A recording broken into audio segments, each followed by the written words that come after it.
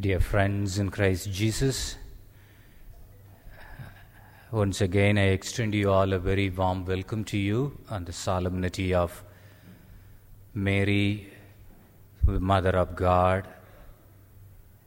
And I would like to start this morning by wishing everyone a very happy New Year 2023. The first reading today, Moses, he was blessing the people of Israelites. The Lord bless you and keep you, and the Lord let his face shine upon you, and the Lord be gracious to you. I am wishing you the same blessings to you. Someone made a New Year prayer. Dear Lord, so far this year I have done well. I have not gossiped. I have not lost my temper. I have not been greedy, grumpy, nasty, selfish, or over-intelligent. I am very thankful for that. But in a few minutes, Lord, I am going to get out of bed. From then on, I am probably going to need a lot more help. Amen. Today is the solemnity of Mary, Blessed Mother. She is a Mother of God. A senior priest went to his bishop with this complaint. He had a memory problem as well. Now I have a great difficulty in preaching. I cannot get the people's attention. After stroking his chin, His Excellency suggested, say something striking at the beginning of your homily. The old priest asked the bishop, could you give me an example? Well, the bishop suggested, you might start like this. I am in love with a married woman. Her name is Mary, Blessed Mother. Next Sunday, the priest started his sermon. The bishop is in love. He is in love with a married woman. After an embarrassing pause, the priest continued, but I have forgotten her name. Dear friends in Christ Jesus, the Church puts this feast of the solemnity on the first day of the new year to emphasize the importance of Mary's role in the life of Christ and of the Church. Throughout the year, we commemorate the various saints on the different days of the year. But Mary, she is the most prominent of them all. She has a special role, and she got a special mission given to her by God. She is a mother of Redeemer and of mother of the redeemed. She reigns as the queen at the side of Christ the King. She is a powerful intercessor for all our needs here on earth. In celebrating her special feast day, we acknowledge this great gift for the Church and the world. We call on her to be actively involved in our daily life. We imitate her virtuous life as great inspiration. And just like Blessed Mother, we cooperate with the graces we get through her intercession. The Holy Scriptures teach us that Jesus was both God and man. John Gospel chapter 1:14 says, the Word became flesh and lived among us. In the second reading today, St. Paul, he refers to this event when he writes to the Galatians, God sent forth his Son, born of a woman, and as eternally begotten of the Father. So the Bible teaches us that Mary was the mother of God, man, Jesus.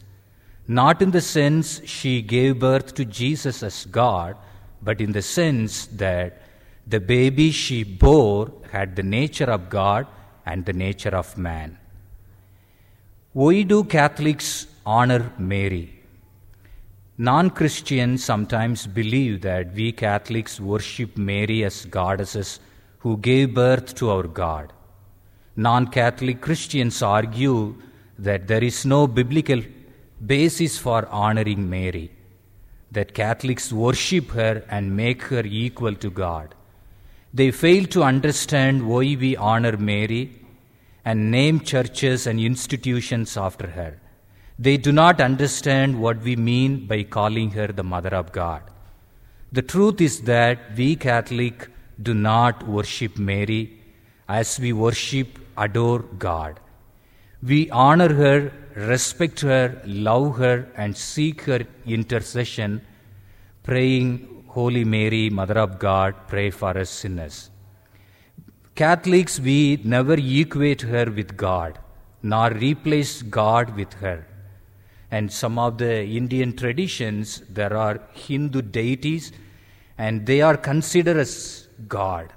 And there are other traditions, Greek mythology, and they have deities, goddesses, and we do not place Blessed Mother in that platform. We love her, we honor her, and the adoration and the worship only belongs to God. Many titles were given to Blessed Mother. One of the popular titles given to Blessed Mother is Mary, Blessed Among Women. And this greeting, when Blessed Mother visited the house of Elizabeth, Elizabeth greeted, Blessed Mother, you are blessed among women. And when we go back to the scriptures, only 2 other women in all scriptures have been given such an honor. Joel in the book of Judges, she was called Blessed of Women because she crushed the head of the Canaanite general Sisera with a tent peg. Judith in the book of Old Testament, she was also called Blessed by the Most High God above all women on earth because she cut off the head of the Assyrian general Holofernes. Joel and Judith, they beheaded the head of the enemy. And what does the young Blessed Virgin Mary have in common with these warrior women like Old Testament Joel and Judith? She plays a critical role in God's plan, rescuing Israel from her enemies. But there are 2 big differences. Unlike Joel and Judith, Mary's battle is not a physical one. She does not take up a sword or a tent peg. Rather, she plays her part in God's plan of salvation by carrying the Messiah in her womb. And that's what Elizabeth goes on to praise her. Mary is blessed among women because she is told, blessed is the fruit of the womb. She is blessed because she is blessed to carry in her womb the creator of the universe. The Word became flesh and dwelt among us. The Word was God. The Word was in the beginning, and the Word was God. That is why she is blessed. And second, the enemy is different. Joel and Judith, they helped liberate the people from pagan armies, pagan enemies. But the Mary's child will save the humanity, not only the Israelites, and the much more dangerous enemy, the more dangerous enemy than Canaanites, Assyrians, or any military in the world, the demon and the evil forces. And he would liberate us from sin. And the evil forces that causes the humanity, keep the humanity for centuries after centuries, miserable, sorrowful, pathetic. And her son Jesus will save his people from their sin. And that is why she is called blessed. And one other important connection between Mary and the Old Testament 2 heroines, Joel and Judith, is connection with the Genesis chapter 3:15. Joel and Judith, they are blessed among women because they struck the heads of their enemies. An image that recalls the first prophetic foreshadowing of the Messiah in Genesis. And that is called proto-evangelium, the first gospel. In Genesis 3:15, God announces, why is it called first gospel? After the sin of our first parents, the humanity lost the privilege. God bestowed upon them honor, privilege. Due to sin, they lost everything. And then God was so merciful and kind, He announced the first good news to the humanity, to the representative of the humanity, Adam and Eve. The first good news was that the first woman, Eve will have a son, a descendant who will crush the head of the serpent. Joel and Judith striking Israel's military enemies can be seen as an anticipation of the one who will crush the head of the humanity's greatest enemy, the devil. So that's why Elizabeth calling Mary blessed among women associate Mary with the ultimate fulfillment of the first gospel, proto-evangelium, the women who will and her seed will crush the head of the serpent. And my dear friends, and that's why we honor our Blessed Mother. She is blessed among women. It's not Catholics honor, not only Catholics honor her. It is the biblical foundation. And it is Angel Gabriel, he greeted Blessed Mother, full of grace. Hail Mary, you found favor with God. Angel Gabriel, when he introduced himself to Zechariah, he said, I am the angel of the Lord, come from the presence of the God. And this greeting to Blessed Mother, this is from the presence of God. It's not Catholics honor and praise Blessed Mother, and this has a strong biblical foundations, and we are deeply rooted in Bible in honoring Blessed Mother, and we are honoring Jesus, who honored her mother so much. And my dear friends, as we are in the beginning of the new year, I would like to give you few more messages on the basis of new year. The first message for us, the new year, God understands that our lives are sometimes affected by circumstances beyond our control. God understands that our lives are sometimes affected by circumstances beyond our control. The Herod realized that Magi were not going to lead him to Jesus.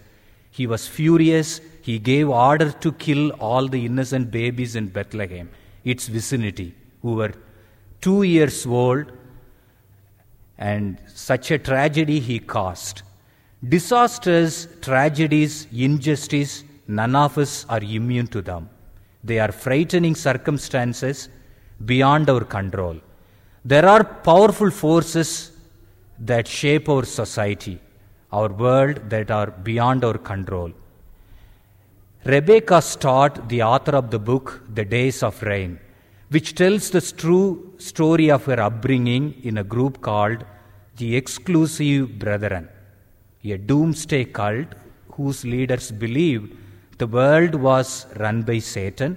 As a result, they cut off all contact with the outside world. No one in the Exclusive Brethren, that group, was allowed to read newspapers or to own radios or televisions. Stott says that one of the key lessons she learned from growing up in that cult was that she became an expert at being afraid. Sadly, that's how many of us respond to a world of tragedy. We become experts at being afraid. And fear turns to anger or giving up or withdrawing from the world. And all three responses keep us from seeing how God is working out His plan of creation. His plan is to redeem all things through Jesus Christ and establish His kingdom. And that is tragic, because even though that the massacre of innocent babies is a sad commentary, it is full of hope. And second thing in this story, we see God's plan and promises will be worked out even in the worst circumstances. And when this tragic took place, the Matthew Gospel says the Holy Family escape to Egypt was prophesied by Hosea more than 750 years earlier. The tragedy of Herod was ordering those innocent children was prophesied by Jeremiah more than 600 years earlier. Numerous prophets declared that Messiah would come from humble, lowly place like Nazareth. And every time Matthew Gospel points out to prophecy, he is saying, when he says, this has fulfilled according to the prophet Jeremiah, according to prophet Hosea, what does he mean? God is always faithful to fulfill his promises. Even this could be a disaster, this could be a tragedy, could be a loss or betrayal, disappointment. Remember, God is always faithful, and he will fulfill his promises. Not one of us, God's promises will fail. In tragedies, injustices, in circumstances beyond our control, we can find hope in this. God is always working out his plan, his promises for humanity. And the final message for us today, we can move forward in faith and confidence no matter how difficult our circumstances look, because God is with us. Notice in the infancy narrative of Jesus, Joseph responded each time an angel of the Lord came to him. He obeyed immediately, even when he was afraid, even when God's plan did not seem to make sense. He still obeyed God immediately. He acted in faith no matter how difficult his circumstances appeared. That says to us, and we can move forward in the same spirit of faith and confidence when we know that God is with us. In November 2019, a woman named Beth, she signed up to run a very difficult multi-day relay race out in the California desert. Beth was 58 years old at that time. She had only started running a few years earlier. All her teammates on this relay race were much younger, were much more experienced runners. Beth was nervous about completing the race, afraid that she might fail her team. One neighbor who saw Beth training and offered her to add her name to a text prayer chain so the other women in their small town could pray for her race. On race day, Beth and her team gathered near the starting line. Beth's phone suddenly pinged. Her teammates stared at her. They were in a remote desert region that had no cell phone service. The ping was a text from her neighborhood prayer chain back in her hometown. Beth read it aloud to her team. It was Isaiah 41:10, a promise from God to the nation of Israel. So do not afraid, I am with you. Do not be dismayed, for I am your God. I will strengthen you, I will help you. I will uphold you with my righteous hand. The runners ran up and down steep mountain slopes. Some of the running even took place at night. After the first night's run, Beth was so exhausted, she began to walk the trail rather than run. Then she heard the verse from Isaiah 41 again in her head, and she picked up her feet and ran again. God was with her. All she had to do was to keep moving forward. Beth and her teammates successfully finished the race.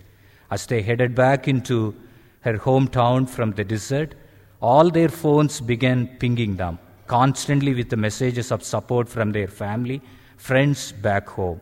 But only one message had gotten through when they were in the desert, the message reminding them of the promise of God's love. My dear friends, I don't know what this new year holds for you, but I do know that God's plan and promises never fail. And because of that, I know that we can keep moving forward in faith no matter. May Lord bless you and keep you. May Lord let his face shine upon you.